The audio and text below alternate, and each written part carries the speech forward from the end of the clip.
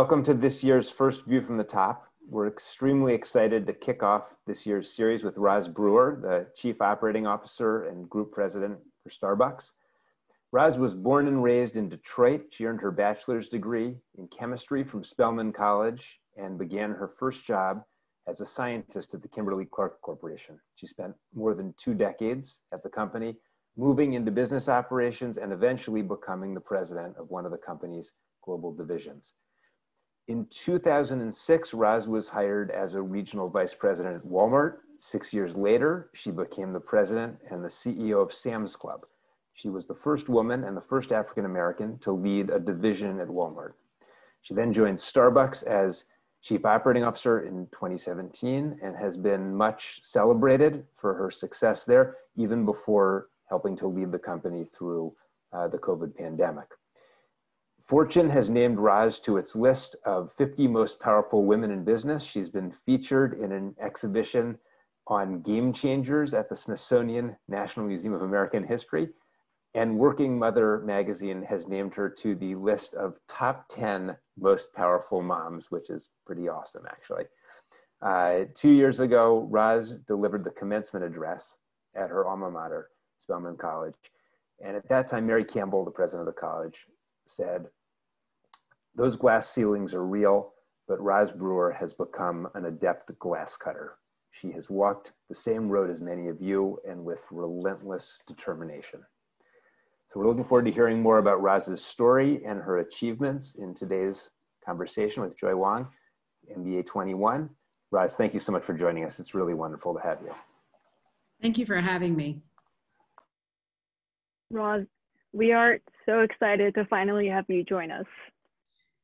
Thank you. There's a lot of ground to cover today. We'll talk a lot about how you lead large organizations and dive deeper into your leadership style. But first, I would love to start from the beginning and talk about some early influences that you had in your life. Sure, let's do it. So Roz, many of us don't really start developing our leadership styles until quite late in life. But from what I learned, you seem to have had a really strong voice from very early on. In fact, you were suspended from school in 3rd grade. What happened? You know, it amazes me what people can find out about me. But yes, that did happen. You know, early on, you know, some might call me as a troublemaker, but, you know, being the youngest of 5, I knew how to, you know, really fight for that last piece of bread on the table. So the youngest of 5 taught me how to be, you know, take care of myself. But, you know, in 3rd grade, I got into trouble because, you know, I was sitting in class and, you know, the teacher is teaching math and I had older siblings and, you know, she's teaching this long way to do this problem. And so I just thought I'd just get up and help her out, you know, and just say, no, there's a shortcut to this. And so I keep telling her until the point where the next thing I knew, long story short, my parents were at school picking me up, you know, because I was adamant about taking that chalk and teaching the teacher in the class, you know, a shortcut on a math problem or two. So it was one way to get in trouble. And, you know, my parents, you know, I thought I was really in trouble, but, you know, I think after a while I watched how many times I would laugh at all the stuff I would do as I was growing up. But I think that was my start. That's an amazing story. And that's actually funny because here at the GSB, there's this tradition for doing shenanigans in class. And one of them is that you would get up halfway and you would go to the whiteboard and teach. So it's just very funny to me how we're obviously copying what you did in 3rd grade at the age of 26. Exactly. It was crazy. Never grow old. Yeah. I'm curious. So you said that your parents kind of find that funny. How did they react to the incident? And broadly, how did your parents shape your values? Sure. Well, I think it was eventually they thought it was funny because initially, you know, my parents were so adamant about education. And, you know, I grew up in a family, in a household where kids were to be seen and not heard, you know. And so we were, you know, always, you know, shuttered off to do the things that we were right. And it was a very strict household. A lot of that came from my parents did not have the opportunity to go to college. And quite honestly, neither finished high school. And so for them to have 5 children, and I'm the youngest of 5, acting out in school was totally unacceptable because they knew, it's a fine thread between, getting kicked out of school once and what can happen to you. I think what made it a little funny was because I really wasn't acting out. I was just trying to get my voice heard, right? And so I think they began to see that, I want to use my voice, and maybe I had raised my hand and she didn't pay attention to me, and so they started really understanding the dynamics in some of the classrooms, and so it turned into a different story. But quite honestly, that would have been disciplinarian action by my parents because they were so strict about education. They didn't want us to miss a thing. And so it was a beginning of us, really having conversations about what does it take to be excellent and what's the expectation of you. And they would constantly raise the bar for everything in our lives. And so for all 5 of us to go to college on the backs of 2 parents who, never really were able to do that and worked in the automotive industry was really heroic on my parents' part. Yeah, and it sounds like they really instilled this confidence in you and a drive and to speak up and have a strong voice. And with that confidence, you then decide to leave home and then attended Spelman College. And you have often talked about Spelman as a very defining experience for you. So I'm curious, what were some lessons that you learned there that stay with you until today? Sure. So, Spelman's a very small school, private, Black, all women's college in the South. I grew up in Detroit. And first of all, I had never experienced, the Southern life. And it was vastly different for me. I was being the youngest of 5, I'm the only one that went away to school. Everyone else, it's wonderful schools in the state of Michigan. I wanted to move away, and I did. But Spelman, when I got there, I realized that it was my new home because in that environment, first of all, I loved that it was a liberal arts institution because I got a chance to really dive into critical thinking, and they were getting all into your head about things that I'd never really thought about. But then also too, is such a nurturing environment to have a, first name basis with your professors and the entire faculty. It was very special to me. And to be in the environment of women who look like me, but came from all different walks of life, I thought knew that I was in a very unique situation. And so going to an HBCU is a very deliberate decision. You're deciding to go into an environment that's pretty unique, especially all women. But I remember a couple of experiences that made me realize how special Spelman was. So by my senior year, my dad had been diagnosed with cancer. And spring break of my senior year, I'm studying for the GMAT, trying to finish my major in chemistry, minor in math, all at the same time when I get the call that I need to get home because this looks like, my father was passing on. And so this was 6 weeks before graduation. And, all of a sudden I get my organic teacher changing all of my test dates for me so that I can test when I get back. The school chaplain was in my dorm room, like within 10 minutes after getting the call. And, everyone was just rallying around me, just trying to give me the strength to get home, get my dad buried, get back to school, take the GMAT, and graduate in 6 weeks. And, I don't know that would have happened for me at any other institution. And so it is something to have that kind of feeling and closeness that I will absolutely never forget my experience at Spelman, because I felt like people saw me for me and not as, another number in the school. So it's a special place, a very special place. That sounded like a really hard experience to go through, and I'm so glad that the school was fully supportive of you. You did talk a lot about it being a strong community. So during my research, I actually came across something on social media. If you could see on the screen, you probably remember this. Yes. Yeah. Oh, wow. Yeah, that was October 2nd, 2018, the day it was announced that I was the new chief operating officer for Starbucks. Yeah, so this was an amazing time all over the country, actually all over the world. I had my sorority sisters. Actually, I'm an Alpha Kappa Alpha, uh, just like Kamala Harris, and so they rallied around me, and every drive-through or store they went into, they ordered their drink and put my name on it, and it was overwhelming. When I didn't see this because I was involved in the press releases that morning, and I got back to my hotel room. I was in Seattle, and I turned on social. I was starting to look at my social media feed, and I saw all these cups, and I just absolutely lost it. I mean, I remember I slipped off the bed onto the floor, and I was just like, oh my God, did they really do this? And it was just a reminder that there's no other place in the world that you can feel like, someone accepts you for you. And it was, my sorority, my college, and it was a truly heartfelt moment, but it was amazing. It was really great. Yeah, it's so incredible to see that the relationship that you had were still so strong. It was 20 odd years later. And also just inspiring to see that you have such an impact on your community. Well, it was something else. It was amazing. Now, Roz, your influence, obviously, and impact extends way beyond Spelman into the many organizations that you've been part of. And as a leader, what you like to say is that you like to lead both with your head and with your heart. Yes. So I thought we should start with the first piece, leading with the head.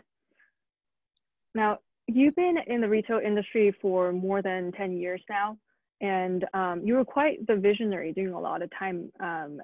For example, when you were at Sam's Club, you invested a lot of efforts into curbside pickup and e-commerce efforts, which was quite ahead of many of the offline retailer peers.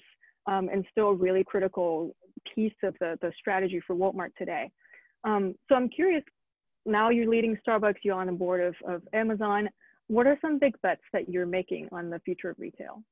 Sure.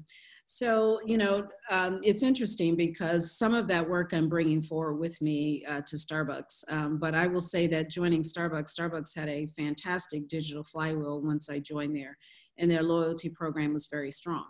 But as any business leader will tell you, is that every day it's about trade-offs. Can we continue to invest in all of the technology that we need to have and still do everything else we need to do to innovate at the company?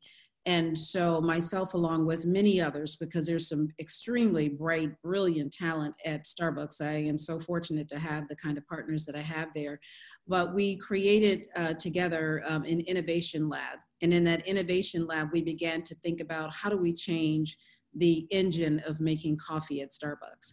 And so we have baristas that love the beautiful craft of making a wonderful latte. And so they want to be seen doing that. But actually, we're pretty popular right now. And so in the morning, we have stores that will do, some astronomical number of coffee cups per minute, right? And so we began to look at a new engine at Starbucks. And so we introduced a new model where it's a pickup only store where everything is digital. We flipped the kitchen to the back. And we've opened up several of those. We have 3 or 4 of those in our unit, but we just recently announced we're going to add more of these pickup units to our fleet. So the technology goes on and on with Starbucks. So it starts also with the stores, and then also too, relieving our baristas of having to do any kind of manual work, like manual scheduling. So all scheduling is automated, centralized planning and replenishment is underway. Everything that we're doing from optimizing the drive-through window. And what's so interesting is that going into this COVID experience in life where we're trying to create social distancing, everything that we had in our innovation pipeline, we've been able to bring it forward pretty quickly. So that's been part of our recovery plan. We had innovation plan 3 to 5 years out. We're now executing that by 18 months, we'll have all of that innovation out in the field. And so it's pretty exciting. It's around beverage innovation, the store innovation, and then what we continue to do with the digital flywheel. So, I'm very grateful for the work and the things that I learned at Walmart, because I'm actually bringing that forward at Starbucks. And it's exciting to have, be with a coffee company that's so digitally, sound as we are. So it's pretty exciting. And one thing that you mentioned that will probably continue after the pandemic is this trend towards everything going more virtual and digital, right? And you talked about changing store formats into pickup only. It seems like a very particular problem to Starbucks, because the company has always prided itself on being the third place and a place where people will come together and relax and have a great conversation. So how do you think about creating and maintaining that connection and that community in a virtual world? Yes, and that is one of the things that we put, we look at our work as what are the most significant problems we can solve, and that is one of them, because, that's what we admire about our mission and values, is that third place. But when you approach a Starbucks and you see the familiarity of your barista that you love, and that you can say, hello, how are you, Jessica, and you remember your barista remembers the customer, it starts right there. And that's whether you're handing something through the drive-through window or you're going out to curbside. And right now, I'll tell you, our customer connection scores are higher than they were pre-COVID. And that's pretty exciting to see that, first of all, we know that people are starving for connection again, and they're starving for something that they're familiar with, so that, their customized beverage is something that they look forward to. And when Starbucks opened back up, they were like, oh my gosh, okay, there's something that's normal here, and I can see my barista, and we never underestimate that. So the things that we're doing is we're just trying our best to free up our baristas' time so that they can give eye contact and look the customer squarely in the face. And, I get amazed, and I tour a ton of stores. I'm still touring stores even through COVID, just doing my own driving to stores by myself in the vehicle, in my own car, and just going to stores and walking in and spending time at a distance with the baristas, because they want to see us. And then I hear the conversations between the customers and the baristas and the excitement of them reconnecting. It's amazing to me. And it helps me understand that some of this will be temporary, but what they really want is that human connection. And we can still provide that even if we're going to some of our convenience models. So we're pretty excited about that. And our customers are giving us great feedback right now. Yeah, as a person who's going through her second Zoom quarter, I totally empathize with that. Yeah, it's been really wonderful to see. So. And Roz, you are a bit different from a lot of our guests for View from the Top, in that many of them are CEOs, but you are a true operator, and you've led massive organizations like Sam's Club and Starbucks. And I think you have this amazing ability to see the big picture, but also to really get into the weeds. An example was that when you joined Starbucks, it was actually kind of a low point for the business, and sales wasn't doing well. And you came in and quickly discovered some operational issues that really moved the needle. One of them was an insight that store traffic was too slow at around 2 o'clock in the afternoon. That's right. And I bet there could have been maybe 50, hundreds of issues that you could have looked into. So how are you able to hone in so quickly at such a micro level? Sure. So, one of the things being at Walmart is that, we got a chance to spend a lot of time in stores. And after a while, I can almost walk in a store and get a feel for the operations of the store. One prime example is if I walk in a store, I can tell if the employees are not proud of their unit. They'll immediately look down at their feet. So I know they're either not proud of the operation, they recognize who I am, and I'm about to hear the story. So what I try to do when I walk in these units is to kind of diffuse that, to say, look, I'm here to help. I'm not here to reprimand. So, I've thrown trucks at Walmart, which means unload at midnight. I've done that. And, I would enjoy getting behind the bar. I don't make the best latte, but I try my best to do latte art as best I can. Looks a little weird sometimes. But, I try to meet them where they are because I feel so responsible that there's probably something that we did at the home office that's creating a bad outcome at the store. So that's part of it.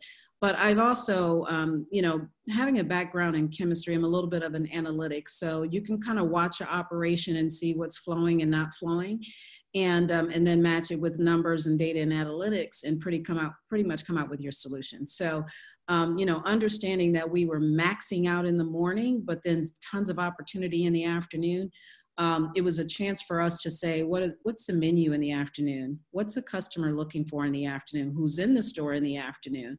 What's competition doing in the afternoon? And then, we were able to adjust and offer something different in the afternoon day part and began to grow the business that way. So we dug ourselves out of a pretty deep hole back at that time. And, it's still pre-COVID, we were having some of the most fantastic results. And as you saw in our prior earnings, we're returning to recovery in short order. So, it pays off to be an operator. I will tell you, I say it's like the ultimate bob and weave. I've got to go high and create strategy and multi-year, create the vision.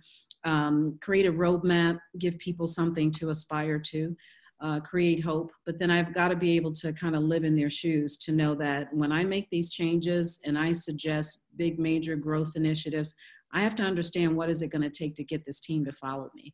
And I'm really glad that I had some of the small jobs that I had, but I realized the reason why I've had some of these small jobs too is because quite honestly, there were times in my career where I was given the unfortunate work to do. And I always had to do some of the toughest, dirtiest jobs. And I had to do those. But it gave me a chance to learn, and I try and put it to work every day and look at it as a blessing that I got some of the smaller jobs, the unfortunate positions. Yeah, it's amazing to hear that you took that experience and didn't complain about it, but rather turned it into a lot of empathy than now for your employees. And it's interesting to see how, it's a combination of both the analytics and then also just feeling the store and seeing the people. But again, Starbucks has thousands of stores and 300,000 employees. Yes. So when it's at that scale, how do you make sure you're successful in driving execution, and then perhaps equally importantly, at motivating those people so they're aligned around the same goal?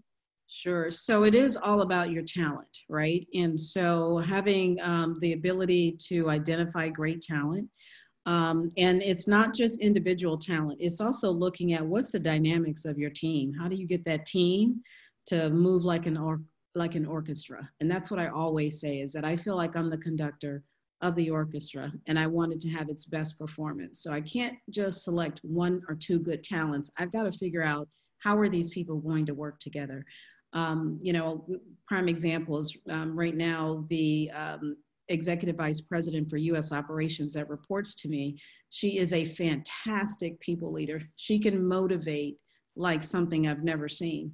And when you've got that large number of stores, you need someone like that. And she's not one that I'm going to press about strategy. I'm not going to press about her spending, because I trust she'll do that very well.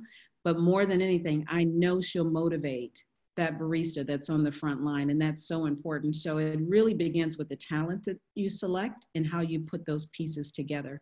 And then how do you build the trusting relationships? Because they've got to know that I have their back every day. I instill that in them. I stand up for them. I fight for them. And so then I think when I do create that visionary message, they trust that I'm going to get them over the finish line, right? And they know I'm not going to leave them on the sideline. They know I'm not going to blame them. They know I'm going to dig into the details with them. And so we began to work together, because I do believe in still rolling my sleeves up. It takes that. You cannot, in retail today, if you're not willing to roll your sleeves up, get ready for some pretty mundane numbers, because it takes you really getting into the trenches to get these companies to grow. And that's what it takes right now. And speaking of motivating people, I think this is a great segue into the second piece of your leadership, which is leading with the heart. And as an Asian woman, I could sometimes get a little tired of questions around diversity and equality, but at the same time, I do recognize the value of sharing my own experience in the hope that it sparks conversation. So in that spirit, I would love to revisit a moment that was particularly difficult for you early in the days. And it was only a few months after you had took over the Starbucks America's business. Two Black men, Rashawn Nelson and Dante Robinson, were wrongfully arrested in the Starbucks store in Philadelphia. Mm-hmm. Now, I think many of us knew the facts of what happened later, but could you take us back to that moment? You just heard about the incident, you got on a flight, you're on your way to Philadelphia. What was going through your mind? Sure. So, when I got the news, and it was interesting the way I began to pick up the news. And the news was really hot on Black social media, and it hadn't quite hit anywhere else. So I'm hearing it, and I'm letting other people in the company know, and it's kind of catching up with us that we got a problem in Philadelphia. Once we realized just how bad it was, I did take off to Philadelphia and meet some of my partners there. The first thing that really startled me was that I was beginning to get the feed on the two gentlemen, and I could see what they looked like. So I knew right away. So first of all, it was two people arrested. We didn't know that they were African-American males. It quickly became African-American males. And then when I saw them, the first thing I thought about is, wow, this is not going to be good. In addition to, they look so familiar to me, right? Because they're everything that I've seen in my communities, right? And by the way, I have a son. My son was that exact same age. And so I looked at what happened and thought, this could happen to my son any day of the week. And I was actually terrified, because those two gentlemen went to jail that night, and they stayed there overnight just for having walked into a Starbucks. And there's something wrong with that. There's something wrong. And I knew right away there was something wrong. And we got into Philadelphia, created a war room, and began to work on this situation. And the first thing was to make sure that these two gentlemen returned safely to their home. And we were engaged in that work, and then began to tell the story and to admit that Starbucks did something wrong here. And our policies failed us, our leadership failed us. This happened I felt like it happened under my watch. I'm running U.S. operations, part of my responsibility. And these two gentlemen, the police were called after 10 minutes of being in our stores. Now, that's not what we do at Starbucks. And so I knew, and then I looked at the young woman who was running that store. And like I mentioned before, leadership is, all about the talent that you select. And she's a fine talent. But for her to work at a store at 18th and Spruce in Philadelphia, and she's a young new leader, we set her up for failure. And then the whole system falls apart. And the interpretation of policies was taken for granted. We had work to do.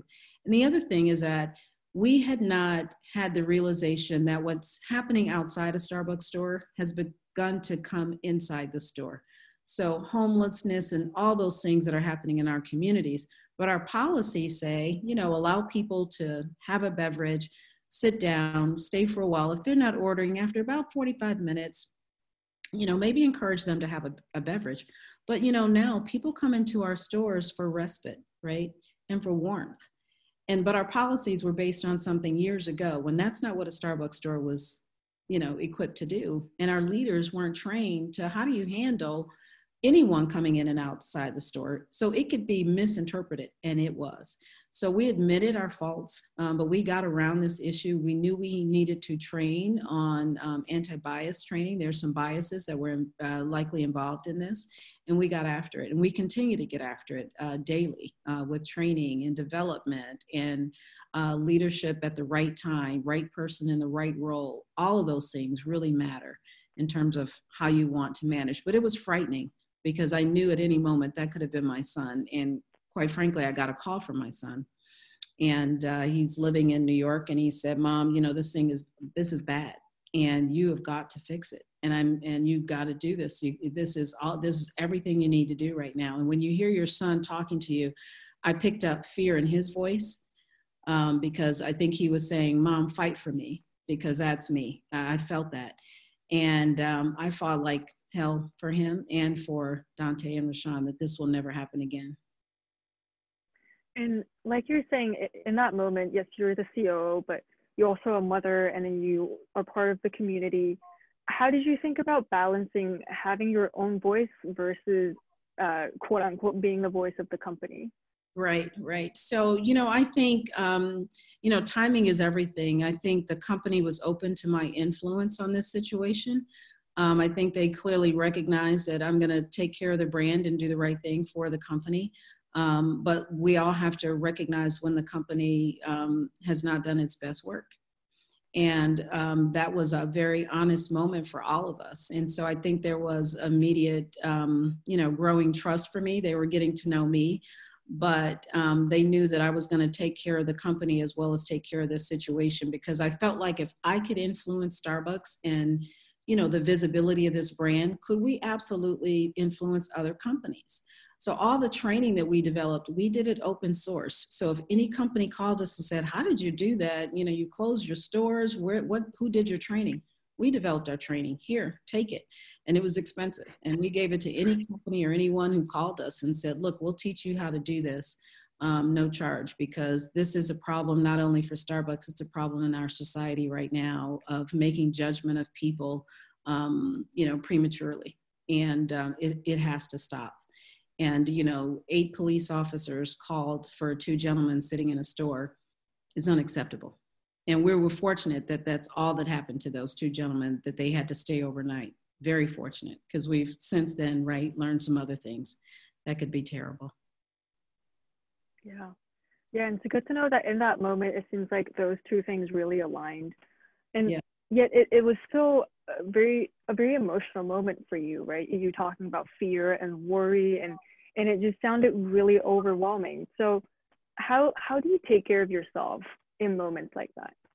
Yeah, well, I'll be honest with you. For that period of time where we were in Philadelphia, the media was pretty hot. I took on a lot of the local media. The other good thing is that throughout my career, I've gotten to know pretty much most of the mayors across the United States. I make it my business to know them because I feel like I'm going to need to have a conversation with them. Either I'm buying real estate in their city or investing or something. So I used my Rolodex like I've never have. And I called in, you know, a lot of help for people to teach me how to have these conversations. So I tried to keep my fear down and turn it into energy. It was sleepless. I mean, we didn't go to bed several days. I remember one day we had to go over to the courthouse and I'd run out of clothes. And so I had on a pajama shirt with my suit jacket over it. And so I kept pulling my jacket to cover up the little teddy bear on my shirt because I still had on my PJs up under there because I couldn't get out of the hotel because people wanted to touch and feel us, I'll put it that way. And so it's amazing what you'll do when, you know, you've got a little bit of fear and anxiety, but you know, you've got work to do. You just buckle down and do what you have to do. And wearing a pajama shirt up under your suit is not the worst thing that'll ever happen to you.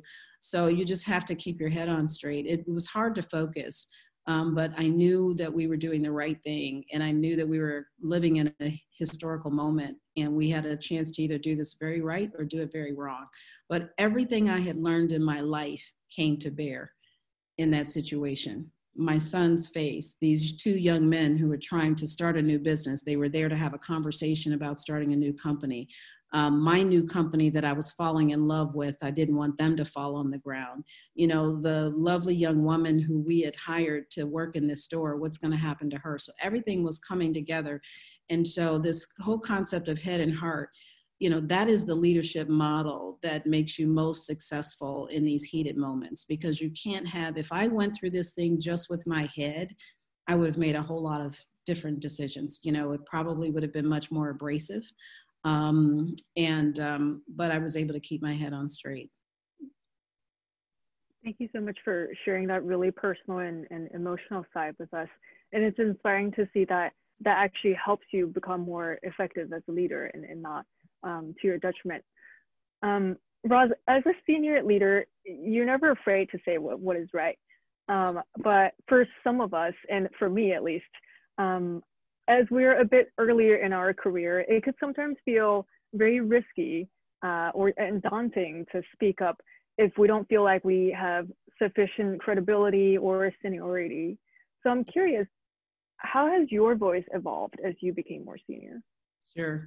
So what you just described, that was me early on in my career. I actually felt like my voice didn't really matter because I was overlooked so much. I was like, well, they don't care to hear what I have to say, so I can go to a meeting unprepared or, because they're not ever going to call on me. It doesn't matter, And, that's pretty frustrating after a while. I mean, I was doing a job on my own self with that mentality.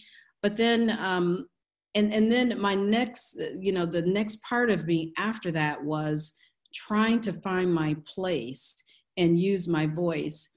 And I then began to be too much like the company person. I began to dress like all the men at work and all of that crazy stuff. And it was ugly apparel. I hated it, but I did it anyway. And I was sick when I was driving home, like, who is this? And then I just, and I'd get home and my family would be like, okay, why are you talking like that? And so then after a while, it was so stressful that I just said, I just have to figure out how to bring my whole self to work. So, I have two children. I have a son and a daughter. My daughter is 17. Well, early on, my daughter wanted to swim. She's African American. So like every other Black family, you have to get your daughter's hair braided. That's just the whole deal. If they're going to swim, you got to get their hair braided. So one day I'm leaving work. They're like, why are you leaving early? I was like, I got to go get my daughter's hair braided. Swim class is starting. They're like, why are you braiding her hair? I was like, because if I don't, I'm going to have to deal with this hair on her head. And so I had to explain cornrows to people I work with. And after a while, I just decided it was so stressful trying to hide. I could have said, oh, I'm leaving the office for a doctor's meeting, a doctor's appointment. I was like, no, I got to go get cornrows done. So I was, let me tell you what that's like. I got to sit here for 8 hours, in the salon. So, but once I started doing that, I felt so much better. The stress was so high of me trying to be two different people. I could not bear it anymore. I was not myself. And so I just reconciled that I've got to bring my whole self to work. And the more that I was like who I am in my day, in my personal life at work, actually work took off because I think people got to know me better and they knew how they could see me for me and there was no shell they had to peel off. So it was uncomfortable for my peers, my boss, everyone else. But once I decided, what do I have to lose? So it was so much better. But the other thing I look back on, and this is what I tell when I have a new hire that's straight from school, is that we know why we intentionally hired you. This isn't a numbers game. But if I hire an Asian woman, that's because I want an Asian woman's voice at the table. So if you come and don't use your voice, I feel like I got a bad investment here. So I always tell folks, understand why you're here. Don't be bashful about it. Let's be clear. I need an Asian woman's voice at the table. So that's why you're here. This isn't anything about, I need, to hit a number, a diversity number. And so sometimes when I see people sitting back in their seat and not engaging in the conversation, I will call on them and say, what do you think? And they hate it. But after a while, and then I don't, I just say, okay, good idea, move on, but I keep picking on them until they feel, because first of all, you got to hear yourself talk. And once you hear yourself talk, you're like, okay, I can talk. I mean, it's just that simple. And then when people will nod at your idea. Then you're going to find somebody that's going to use your idea once you say it. They're just going to say it a little different. And then after a while, it becomes a process. But don't sit silent in the room. And I try my best whenever I see that, I always call that person out and try to give them a platform. And I'll endorse what they say. I'll help them with their viewpoint. I see that they're struggling because it still takes that. But don't be silent in the room. Even if you think you're going to make a mistake, that's better than sitting there quiet because you begin to suffocate, to be honest with you. You suffocate your opinion, yourself. It'll change your self-esteem. So just get it out there and feel like you have value. And I think it's so important. That is amazing advice. And Roz, you've been advocating for equality for many years, but a lot of times it just seems like things haven't changed as much as we would have loved them to. And I know this year has been particularly difficult for a lot of us as we continue to witness racism and injustice. And at times it could feel very overwhelming and disheartening. I'm curious if you see any hope in the moment, and what do you think we can all collectively do to use this moment to move forward together? Yeah, I'll be really frank with you. There's been some days where I've had to really pull myself up to say and do the right thing, because I'm human too. I'm a mom. The Ahmaud Arbery thing really struck me hard. That one stuck with me. George Floyd murder stuck with me. It's so interesting. I have all nephews and only one niece. And so all these young Black males are around me.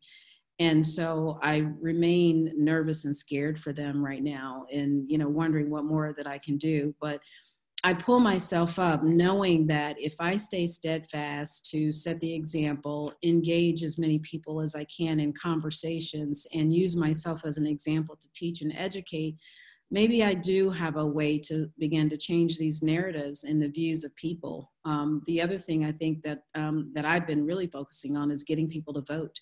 And vote in every election. I don't care if it looks like a school superintendent and you're, just go vote, and so I've been a pretty big advocate for that. It's the best way we can change and have our voice heard, is to vote. I think also too, I'm an optimist, and I think that there is something about a pandemic happening during the time of social unrest, during the time of some of the most biggest environmental issues ever between. In 1 week, we had fires, flooding, and storms all in 1 week across 2 different parts of the country. And then the outcome of this is to see the inequities of who gets help and who doesn't get help. And so, when you see you see things like what's happening with COVID, and you can't say, well, why is that happening? Well, why are African Americans and Latinos, why are they more exposed? Well, it's because of housing and living conditions. Years ago, asthma is something that is environmental, right? And so what was their housing situation like? Where are there opportunities for medicine? And by the way, where's the education system? So what this is doing right now, this very moment that we're in, it is unveiling the weaknesses in our country like never before. So while we all regret it, I personally regret it, it is now pulling the covers off of so many embedded issues that we have to face, because these things will happen again. But hopefully we'll never go into a pandemic while our communities are in such social unrest, so, put in positions where healthcare is not available to them. Hopefully we'll begin to do things different, because right now we have a laser beam on the real ills of our country right now, and we should be paying attention to those. Yeah, that's very true. And I hope more people would not just pay attention, but also be part of it and share the burden. Exactly. Yeah, and I can't wait. I hope soon enough we'll be so obsessed about talking about equality the same way that we're obsessed with quarterly earnings today. Exactly. That's so true. You're right about that. Roz, time just flew. We're at the end of the interview. It's truly been a pleasure. We did select some students for a Q&A session. So we'll turn to those student questions right now. Awesome, that's great. I think we see the first student on the screen. Do you mind introducing yourself before the question? Of course. Hi, Roz. Hi, Joy. I'm Marcia Austin. I'm an MBA 1 here at the GSB. Great. And so my question for you is this. What was the most pivotal point in your career that you think was the point that led you to the C-suite?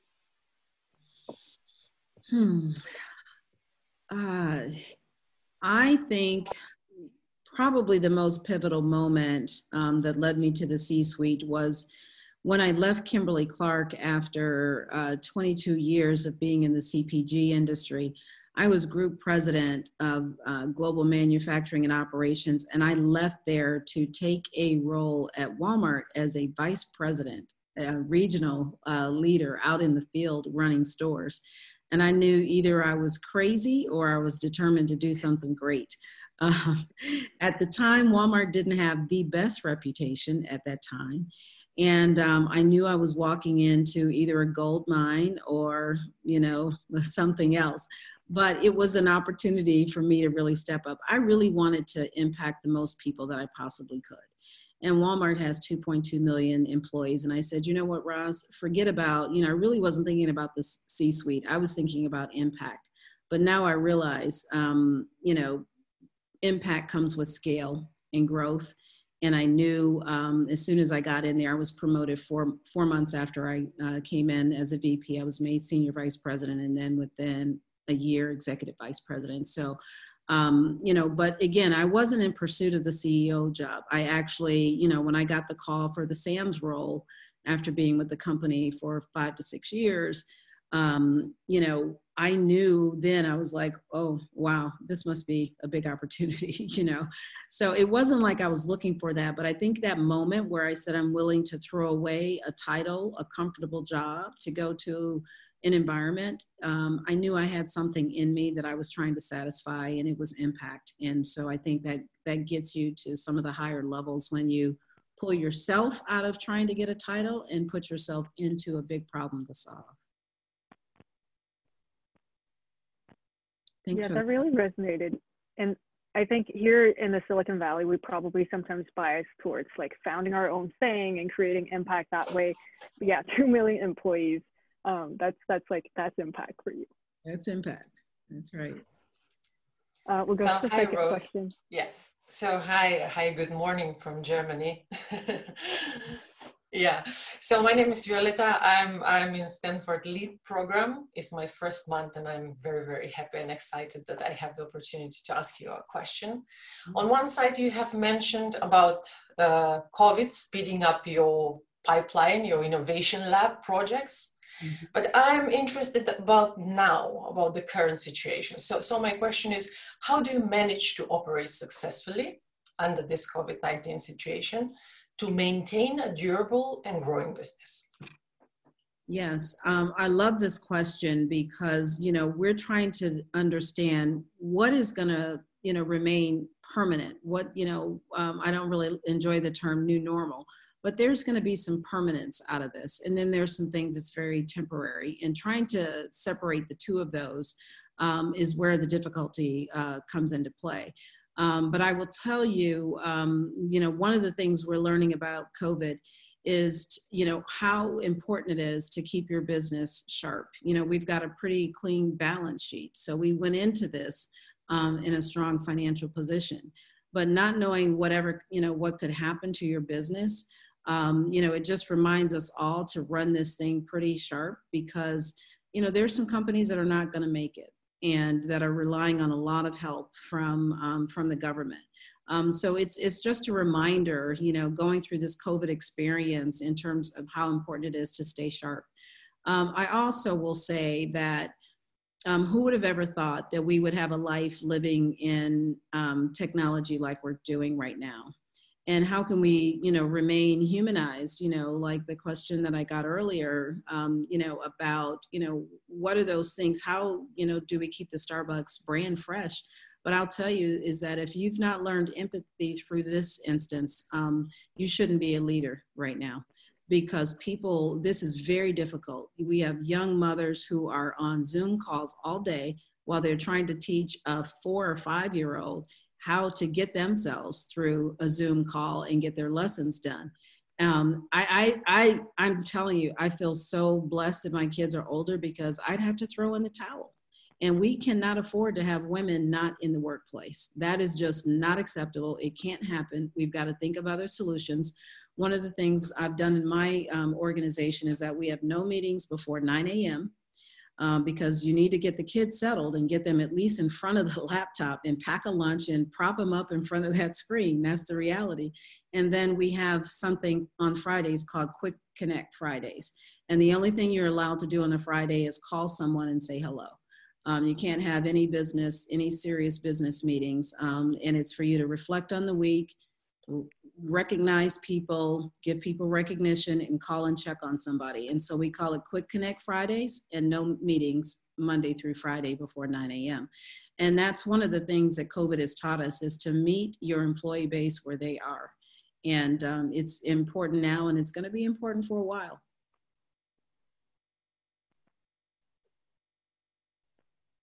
I think it's just waiting for the third student to come on the screen. Hi, Roz. My name's Steve Soma. I'm also a member of the Stanford LEAD program. And my question, and I think you kind of touched on this a little bit, but maybe you could expand on it, was how has the shift to remote work influenced your leadership style, if at all? Yeah, so what I just mentioned is part of it, but I think the other part is I'm finding as a leader that I have to be very intentional. Because, when you've got someone engaged in a camera, it's not like you're going to lean over and have a casual discussion and, create the sidebars. And sidebar conversations can be very rich, right? Because you kind of vibe off of each other. So one of the things that I worry about a bit is that, what about our future innovation? Because innovation happens when, brains collide and conversations happen. So we've been, using some unique software for that to help us, a software called Miro that you probably are familiar with. Or, I was able to go over to the home office this week in Seattle and spend some time in our innovation lab just to connect with people to say, I see the work you're doing. I, love what you're doing, and to keep on. So I'm spending a lot of my time just making sure that I have these connection points with individuals and making sure that innovation keeps going. That's one of the things I worry about, is that, refilling that pipeline of innovation right now. Rosa, I love that, even though you were talking about innovation, but you are still fundamentally talking about people and meeting them where they are, and making sure that they could have a voice. I have one last question for you before we wrap it up. We'll be asking this question to all the speakers that join us this year. What principles do you rely on when you're facing the toughest moments as a leader? So in my toughest moments, first of all, I rely on high integrity. And so first and foremost, I want to make sure that I am doing the right thing by the situation, and my integrity nor the integrity of the company is going to be impaired. So I would have to say high integrity is the first thing. The second thing that I rely on is trust. I want to make sure that each and every day I'm building trust. People want to know that they work for somebody that cares about them and wants to, and that they can be depended upon. So I rely on trust and trusting relationships. And then lastly, I think what I depend on, and this is the operator in me, is just doing what I say I'm going to do. And that's not always easy. I have competing objectives sometimes. I have a very tough calendar. I'm a director of one of the largest companies in the world that, is a fantastic company, Amazon. So I have to make sure that I can deliver on what I say I can do, because it's part of who I want to be known for. I want people to feel like they can trust me and that they can count on me. So that really matters to me quite a bit. Thank you for sharing that. Roz, we've learned so much from this conversation about managing massive organizations, about motivating people, making tough decisions, but I think above all about how we should and can show up as ourselves and with our values, and speak up when something's not right. Yes. So yeah, I thank you again for joining us, and thank you for making our world a more equitable and well-caffeinated place. Yeah, that's awesome. Well, thank you so much. I've so enjoyed this. And, to the students and the faculty there, keep doing great things. I mean, the most important thing we can do is just get into the minds of young people, make them feel valued, show them the ropes and the roadmaps and the future and the vision of what can be. And we'll all get through this. We'll all be better for it. So, but thank you for having me.